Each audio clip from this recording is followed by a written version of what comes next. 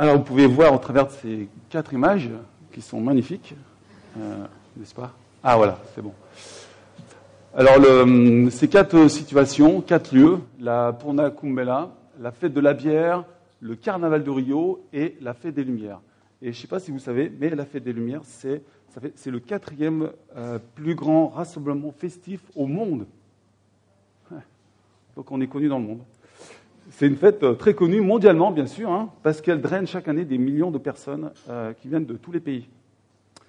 Qui parmi vous est allé cette année, enfin l'année dernière, à la fête des Lumières? J'ose même dire qui était motivé pour y aller malgré le froid et les packs d'attente pour accéder aux différents lieux.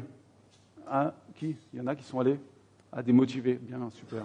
Il n'y en a pas beaucoup, Ils sont tous partis d'ailleurs, peut-être. Bon, avec Noëlla, donc nous on y est allés, parce qu'on voulait distribuer des Bibles pour les Lyonnais. Et vers 19h, on était place Bellecour, et il n'y avait rien de spécial. Enfin, il y avait 2-3 trucs, là, ces machins. Bon, ok.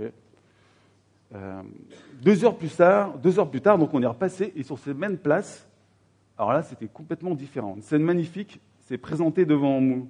J'étais vraiment subjugué, émerveillé. Franchement, j'ai trop kiffé. J'ai trop aimé pour ceux qui ne connaissent pas. On s'en écrit dans un autre monde. J'ai trop aimé voir toutes ces lumières qui mettaient en valeur les différents objets dans la place. Et c'était magnifique de voir l'effet de la lumière sur ces objets aussi. Et d'une certaine manière, c'est ce que Dieu nous demande. D'être des lumières dans le monde. Car Dieu t'a créé pour faire la différence. Et c'est bien sûr une partie du message de Jésus au début de son ministère, lorsqu'il s'est adressé à une multitude de personnes venues pour être guéries de toutes leurs maladies. Alors il y avait Jésus, donc avec ses 12 apôtres, des juifs pieux, des juifs traditionnels, des juifs, des non-juifs, donc des païens, et la plupart étaient là pour recevoir bien sûr des guérisons, des bénédictions. Mais Jésus, voyant la foule, il monta sur la montagne et se mit à les enseigner. Et puis au bout de quelques minutes, en Matthieu 5, versets 14 et 16, il dit la chose suivante. Vous êtes la lumière du monde. Une ville située sur une montagne ne peut être cachée. On n'allume pas, on n'allume plus, pas non plus une lampe pour la mettre sous un seau, mais on la met sur son support et elle éclaire tous ceux qui sont dans la maison. Que de la même manière, votre lumière brille devant les hommes, afin qu'ils voient votre belle manière d'agir, et qu'ainsi ils célèbrent la gloire de votre Père céleste. Je vous propose de prier avant de continuer. Seigneur, quelle grâce d'être ici, quelle grâce de pouvoir te connaître, quelle grâce de pouvoir avoir le privilège donc d'être ton enfant. Et je veux te remettre ces instants, ce message, que tu agisses dans notre intelligence, dans nos pensées, que ce qui va être dit, Seigneur, tu puisses l'utiliser pour encourager les uns les autres à briller pour toi. Donc Jésus nous appelle à briller, donc à faire la différence dans notre monde, à faire la différence dans notre entourage. Et c'est repris par de nombreux mots dans ce passage. Et c'est ce qu'on peut voir. Donc il y a lumière, allumée, lampe, éclairée, lumière, brille. Et on va regarder un peu maintenant la signification associée à la métaphore de la lumière. Et donc pourquoi Jésus utilise ça? Alors dans la Bible, la lumière est utilisée pour symboliser Dieu. Dans 1 Jean 1,5, voici le message que nous avons entendu de lui et que nous vous annonçons. Dieu est lumière, il n'y a pas de ténèbres en lui. Et de là vient le contraste entre la lumière, le bien, et les ténèbres, le mal. Comme dans Jean 3, 19. Et voici le jugement. La lumière est venue dans le monde, et les hommes ont aimé les ténèbres plus que la lumière, parce que leurs œuvres étaient mauvaises. Pour nous, notre rôle est de refléter la sainteté de Dieu. La lumière est utilisée pour symboliser la vie. Jean 8, 12, Jésus leur parla de nouveau et dit « Moi, je suis la lumière du monde. Celui qui me suit ne marchera point dans les ténèbres, mais il aura la lumière de la vie. Et si elle apporte la vie, Elle permet de ne pas rester dans les ténèbres. Donc, de vivre selon la belle et bonne vie que Dieu a prévue pour ses enfants. Par sa lumière, Dieu nous donne de vivre une vie éclairée, qui a un sens, qui est riche, qui va apporter à tous ceux qui nous voient. Dieu, la lumière est utilisée pour symboliser la vérité. Psaume 119, 105. Ta parole est une lampe à mes pieds et une lumière sur mon sentier. On est appelé donc à vivre une vie de manière cohérente, sans hypocrisie. La lumière est utilisée pour symboliser la sagesse, donc la capacité à bien agir, à discerner le bien du mal, à être juste dans ses voies. Romains 2, 19, toi qui te persuades d'être le conducteur des aveugles, la lumière de ceux qui sont dans les ténèbres. Dieu nous appelle à vivre en faisant des choix éclairés, sages, qui font du bien autour de nous. Et pour finir, la lumière est utilisée pour symboliser une vie pieuse qui honore Dieu. Éphésiens 5, versets 8 et 9. Autrefois, en effet, vous étiez ténèbres, mais maintenant vous êtes lumière dans le Seigneur. Marchez comme des enfants de lumière, car le fruit de la lumière consiste en toutes sortes de bonté, de justice et de vérité. On voit que la lumière a une symbolique forte et significative dans la parole de Dieu. Et lorsque Jésus dit « Vous êtes la lumière du monde », je pense que ça a été une parole riche de sens pour eux, avec tous ces 5 points certainement en tête dans leur pensée. Aujourd'hui, on va regarder 3 impératifs que Dieu nous demande afin d'être lumière dans ce monde. Donc 3 impératifs pour qu'on fasse la différence dans ce monde. Dans un monde où beaucoup de gens ne croient pas en Dieu. Dans un monde qui a besoin de notre lumière. Alors le premier impératif, tu es responsable de briller. Car Dieu nous a donné cette responsabilité. Il nous a choisis pour briller. C'est ce que Jésus dit en Matthieu 5, 14. C'est vous qui êtes la lumière du monde. Une phrase un peu surprenante, je ne sais pas pour vous, parce que Jésus, en fait, il dit à tous ceux qui sont devant lui qu'ils sont la lumière du monde. Et comme il est écrit en Matthieu 4, 25, il y avait des personnes qui venaient un peu de partout, mais d'où venaient-elles ? Elles venaient de Galilée, de la Décapole, c'est-à-dire à l'est du Jourdain, de Jérusalem, de la Judée et au-delà du Jourdain, c'est-à-dire la Syrie et certainement d'autres pays. Donc il y avait des disciples, il y avait donc ces disciples à Jésus, comme le précise le verset juste après, donc c'est Matthieu 5, 1.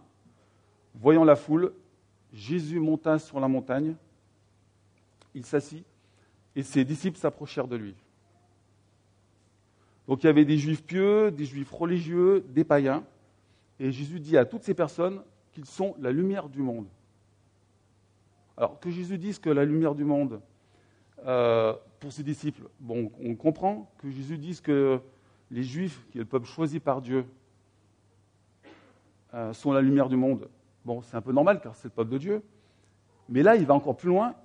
Il dit, vous les non-croyants, c'est-à-dire les païens, qui n'êtes pas le peuple choisi par Dieu, vous aussi, vous êtes la lumière du monde. Alors, puis Jésus ne s'arrête pas là. Hein. Il dit, vous les pharisiens, les sadducéens, les scribes, vous les chefs religieux, vous aussi, vous êtes la lumière du monde.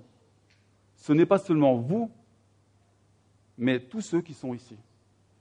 Alors c'est un message qui a dû choquer fortement tous les chefs religieux, parce qu'eux se disaient les conducteurs du peuple, avec leurs nombreuses responsabilités. C'est ce qu'on peut voir en Romains 2, versets 18 et 20, lorsque l'apôtre Paul parle d'eux. Toi, tu connais sa volonté et tu discernes ce qui est important, car tu es instruit par la loi. Tu es convaincu d'être le conducteur des aveugles, la lumière de ceux qui sont dans les ténèbres, l'éducateur des ignorants, le maître des enfants, parce que tu possèdes dans la loi l'expression de la connaissance et de la vérité. Et Jésus n'y est pas tendre avec eux, car quelques instants après, il dit à la foule, en Matthieu 5, 20, car je vous le dis, si votre justice n'est pas supérieure à celle des scribes et des pharisiens, vous n'entrerez point dans le royaume des cieux. » Jésus, ce jour, apporte un message radical. Il veut que cette foule accepte la responsabilité de briller, afin de faire la différence dans ce monde. Donc de faire une différence avec tous ceux qui ne croient pas en Dieu. C'est comme une ville située sur une montagne. Elle ne peut qu'être visible. Car comme le dit Jésus en Matthieu 5,14, une ville située sur une montagne ne peut être cachée. Et puis c'est logique, hein. Si vous allumez un briquet, il y a une flamme qui va sortir. On est d'accord, hein? Vous allez la voir, hein, n'est-ce pas? On ne peut que la voir. Bon, sauf si on est aveugle et on a décidé de fermer les yeux. Mais en principe, on la voit. Notre responsabilité est de briller et Dieu compte sur nous pour cela. Dieu a fait de nous des personnes qui décident, qui ont la liberté de choisir, qui prennent des responsabilités. Alors essayons d'être intentionnels, de montrer que nous sommes responsables. Ce n'est pas toujours facile, hein, mais Dieu est là pour nous aider. Dans ma vie, il y a souvent des situations où je ne brille pas, ou peu même d'ailleurs, où je ne fais pas la différence avec le monde. Je pense à une personne de mon entourage avec qui le courant ne passe pas trop. Je ne sais pas si vous êtes un peu comme moi. J'ai vraiment du mal à l'aimer, honnêtement, hein. Mais parfois, j'ai même tendance à ne pas la considérer, voire même l'ignorer. Pas bien. En agissant comme ça, j'ai laissé de côté la responsabilité que Dieu m'avait donnée, briller dans le monde. Deuxième impératif que Dieu nous demande, tu es équipé pour briller. Car Dieu va t'aider pour briller. Il est avec toi. Il va agir pour cela. Matthieu 5,15. On n'allume pas une lampe pour la mettre sous un seau, mais on la met sur son support et elle éclaire tous ceux qui sont dans la maison. Dieu va agir dans la vie de ceux qui veulent le suivre, afin qu'ils montrent leur différence dans ce monde. La première action que l'on voit dans ce passage, c'est allumer la lampe. C'est Dieu qui va allumer la flamme dans la vie d'une personne. Cette flamme est essentielle, vitale.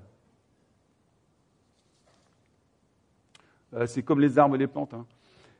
La lumière est vitale dans leur vie. Ils ont besoin de lumière pour croître et se développer de façon optimale. Hein, ils utilisent la lumière comme source d'énergie pour la photosynthèse. La photosynthèse étant un processus qui va produire des carbohydrates, dont la source de nourriture pour les plantes. Bon, ce n'est pas notre rôle de nous allumer, on n'a pas inventé cette lumière non plus, on n'a rien à faire, on n'a pas besoin d'aller très loin pour la trouver, parce que c'est Dieu qui la donne. Donc Dieu va intervenir dans la vie, dans notre vie, il va intervenir dans la vie de ceux qui ont accepté la responsabilité de briller, de ceux qui veulent être équipés pour briller, de ceux qui veulent avoir une relation avec Dieu, de ceux qui veulent devenir chrétiens. Dieu invite toutes les personnes à devenir ses enfants. Mais Jésus demande plus. On n'allume pas non plus une lampe pour la mettre sous un seau, mais on la met sur son support et elle éclaire tous ceux qui sont dans la maison. Il veut que notre lumière ne soit pas cachée sous un seau, mais au contraire, qu'elle soit bien placée, bien située pour qu'elle puisse bien éclairer. C'est un peu comme chez nous. Les lampes, elles ne sont pas mises au sol, dans un coin, dans un placard, mais elles sont mises au plafond, bon, en principe, ou sur le côté. Elles sont placées au bon endroit afin qu'elles puissent bien éclairer la pièce. Et Dieu nous demande de briller. Mais alors, comment bien briller? Et c'est là que Dieu va intervenir. Il va nous équiper. Je mettrai aujourd'hui 3 façons que Dieu utilise pour nous équiper. Première façon, en nous donnant la lumière de Dieu, c'est-à-dire le Saint-Esprit. En Galates 5,22, on voit l'action de Dieu dans nos vies. Mais le fruit de l'Esprit, c'est l'amour, la joie, la paix, la patience, la bonté, la bienveillance, la foi, la douceur, la maîtrise de soi. Deuxième façon, en nous donnant la lumière de la parole de Dieu, la vérité. Psaume 119, 105, ta parole est une lampe à mes pieds et une lumière sur mon sentier. Troisième façon, en nous donnant la sagesse, en nous donnant de la sagesse, si on le demande. En Jacques 1,5, c'est rapporté, si l'un d'entre vous manque de sagesse, qu'il la demande à Dieu, qui donne à tous simplement et sans faire de reproches, et elle lui sera donnée. Alors, dès qu'on est prêt à briller, qu'est-ce qu'on fait? On brille, hein, c'est normal. Donc, on peut voir le troisième impératif que Dieu nous demande. On est envoyé pour briller. Matthieu 5,16. Que de la même manière, votre lumière brille devant les hommes afin qu'ils voient votre belle manière d'agir et qu'ainsi ils célèbrent la gloire de votre Père céleste. Dieu veut que notre lumière, notre vie chrétienne se voie, qu'elle soit visible pour tous ceux qui nous entourent, entre nous et pour ceux qui ne croient pas en Dieu. Si on regarde le mode de conjugaison du verbe brille dans ce verset, le grec indique que c'est un impératif. Alors le mot impératif en grec exprime comme en français un ordre qui doit être exécuté par celui qui le reçoit. Donc là, Dieu nous commande de briller. C'est une exigence. Et c'est exigeant parce qu'en fait, le besoin est important. Parce que le monde a vraiment besoin de vivre d'une autre manière. Les hommes, ils ont vraiment besoin de vivre dans un environnement où l'amour, la paix, la fraternité, l'amitié se voient. Un monde où les valeurs chrétiennes se voient et se vivent. Alors, et pour briller pour notre prochain, je dirais c'est tout simple. Enfin, excusez-moi l'expression tout simple. Hein. C'est pas forcément tout simple, mais ça peut l'être par moment. Je dirais l'une des étapes pour briller et que je voudrais mettre en avant, ça consiste à passer du temps avec des personnes, à discuter avec des personnes, à vouloir mieux les connaître, à les aimer. Alors ce matin, vous êtes là, c'est super de vous voir d'ailleurs, on est quand même assez nombreux, mais vous auriez pu rester chez vous, vous auriez pu faire la grasse mat. Maintenant, vous êtes là. Vous avez décidé de venir passer un moment avec des personnes qui veulent aimer Dieu et qui aiment Dieu. Et ce matin, donc après le culte, on va pouvoir s'aimer un peu plus, en discutant les uns avec les autres, en apprenant à se connaître, et peut-être même en priant les uns pour les autres. C'est vrai que si on passe toutes nos soirées devant la télé, ou si on passe son temps à jouer sur sa console ou sur son smartphone, ou à regarder des séries sur Internet, ça va être difficile de passer du temps avec des personnes. Hein, ça va être difficile d'aimer notre conjoint, nos enfants, ça va être difficile de passer du temps avec nos familles, nos amis. Et c'est un peu d'ailleurs la tendance de la société, hein, de plus en plus centrée sur des objets comme la télévision, les consoles de jeux, les smartphones. Hein, selon l'INSEE, en 2010, en France métropolitaine, la télévision reste l'écran le plus regardé avec une moyenne de 3 heures par jour, contre 3 quarts d'heure pour l'usage domestique de l'ordinateur. Et en 2018, selon le cabinet e-marketer, ils estiment que ça devrait être 3h51, je ne sais pas comment ils ont fait, par jour pour la télévision et 4 heures pour les ordinateurs et autres objets. Ouh, affolant. Heureusement que l'Église offre de nombreuses possibilités pour se retrouver. Alors, on peut le voir, par exemple, le ménage. On se retrouve. Je sais que Noëlla, pour elle, c'est une super occasion de rencontrer de nouvelles personnes de l'Église, d'en revoir d'autres, de prendre des nouvelles. Voilà, elle apprécie beaucoup. On peut aussi participer à la bourse aux vêtements. On rencontre des nouvelles personnes. On peut aussi aider à l'école du dimanche. On peut venir le dimanche matin pour prier avant. On peut faire partie d'un groupe de croissance de 3 personnes qui se retrouvent régulièrement. Ou alors en s'accueillant les uns les autres le dimanche matin. Il y a plein d'autres possibilités. Il y en a tellement que je ne peux pas toutes les lister. Mais ce matin, j'aimerais mettre l'accent sur la suivante. en participant à un groupe de maison. Le groupe de maison, c'est un lieu où on se retrouve pour étudier la parole de Dieu, mais aussi pour s'encourager, veiller les uns sur les autres, prier les uns pour les autres. C'est aussi un lieu pour apprendre à aimer, car il faut être réaliste. On aura peut-être des difficultés à aimer certaines personnes pour diverses raisons personnelles. Mais Dieu est vivant. Il veut nous aider à aimer. Telle est sa volonté. Et je suis sûr que vous avez vécu peut-être des situations comme ça. Mais n'est-ce pas magnifique de voir Dieu qui nous change intérieurement pour nous aider à aimer les autres personnes? Passer du temps entre nous est vraiment bien. Car notre lumière, l'expression de notre vie chrétienne sera vue entre nous. Ça pourra encourager les uns les autres à mieux vivre leur vie chrétienne. C'est pour ça qu'on se retrouve régulièrement, tous les dimanches. C'est d'ailleurs l'un des fruits de ce passage. Et qu'ainsi, il célèbre la gloire de votre Père céleste. L'un des fruits est donc de voir des chrétiens glorifier Dieu dans leur vie, de voir des chrétiens qui remercient Dieu, qui le louent, qui l'adorent. Bien briller, c'est bon, mais parfois, notre lumière, elle est éteinte. Clac. On ne brille plus. On est passé du mauvais côté. Nos paroles sont mauvaises. Nos critiques négatives. On a une mauvaise attitude. Et tout ça, ça va décourager les personnes qui sont autour de nous. Des fois, je suis un peu énervé dans certaines situations. Alors, je partage ça avec Noëlla, sur un ton énervé, bien sûr.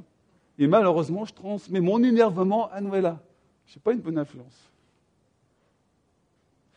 Est-ce que vous n'avez pas déjà remarqué qu'on peut développer un certain esprit français, un esprit de contestation, lorsqu'on passe beaucoup de temps avec des personnes mécontentes? Non, je suis le seul. Faisons attention à bien briller, car l'inverse peut se produire très facilement.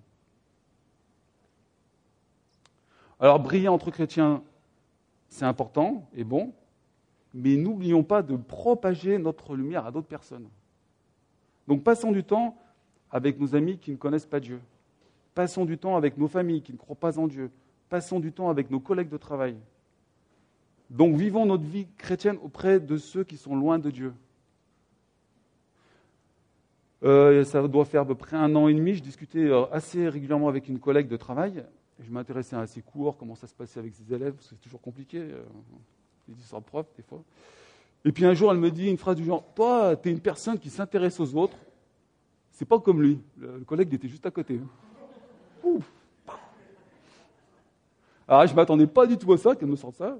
Personnellement, je ne trouve pas que je brille vraiment dans mon lieu de travail, ou alors même que je brille régulièrement. Mais bon, c'est vrai que j'aimerais bien que ce genre de situation arrive plus souvent. Ça serait super encourageant pour mon témoignage de chrétien, pour montrer un peu l'amour de Dieu pour les hommes. Mais bon, c'est super. Jésus nous dit en Matthieu 5,16 que de la même manière, votre lumière brille devant les hommes, afin qu'ils voient vos belles manières d'agir, et qu'ainsi ils célèbrent la gloire de votre Père céleste. Alors, il y a un truc énorme que je vois dans ce passage. Notre vie chrétienne pourra aider ceux qui ne croient pas en Dieu. Et donc, ils vont glorifier Dieu, ils vont le louer, ils vont l'apprécier, ils vont éprouver de la joie à son contact. Alors, qu'est-ce qui s'est passé pour que des non-croyants arrivent à glorifier Dieu? C'est ce qu'on peut voir dans ce passage. Il y a un truc là, entre ils voient votre belle manière d'agir et ils célèbrent la gloire de votre Père céleste. En fait, ces personnes sont passées du statut de non-adorateur de Dieu à adorateur de Dieu. Et ça, c'est un miracle. Certainement, ces personnes ont cru en Dieu, en Jésus-Christ.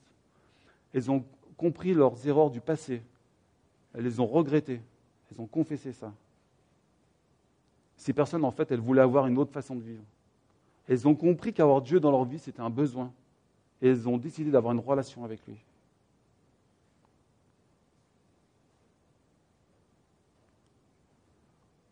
Pour finir, j'aimerais préciser que briller n'est pas toujours facile. Faire la différence n'est pas toujours facile. Mais on peut compter sur Dieu et prier selon ce verset. 1 Thessaloniciens 3,12, que le Seigneur fasse grandir et déborder l'amour que vous avez les uns pour les autres. Et pour tous les hommes, à l'exemple de celui que nous avons pour vous. Dieu, il est là pour nous aider. Ce n'est pas toujours facile, mais on peut y arriver avec lui et par lui. Et l'apôtre Paul le rappelle dans sa lettre aux chrétiens de Colosse, en Colossiens 1,11. Vous serez fortifiés à tout point de vue par sa puissance glorieuse, pour être toujours et avec joie persévérant et patient. On prie. Seigneur, je te remercie pour ta grâce encore, cette grâce infinie. Merci parce que tu agis dans nos vies. Tu nous transformes jour après jour à ton image. Et c'est vrai que ce n'est pas facile parce qu'on est des fois indépendants. On veut clamer notre indépendance. Mais Seigneur, tu nous permets d'aimer. C'est toi qui va produire en nous cet amour qui va agir. Seigneur, je te prie pour chacun d'entre nous que tu puisses vraiment agir selon ces versets, Seigneur, que cette parole puisse s'effectuer, que tu nous fasses grandir en toi. Viens au secours de notre faiblesse et guide-nous à aimer, Seigneur. Amen.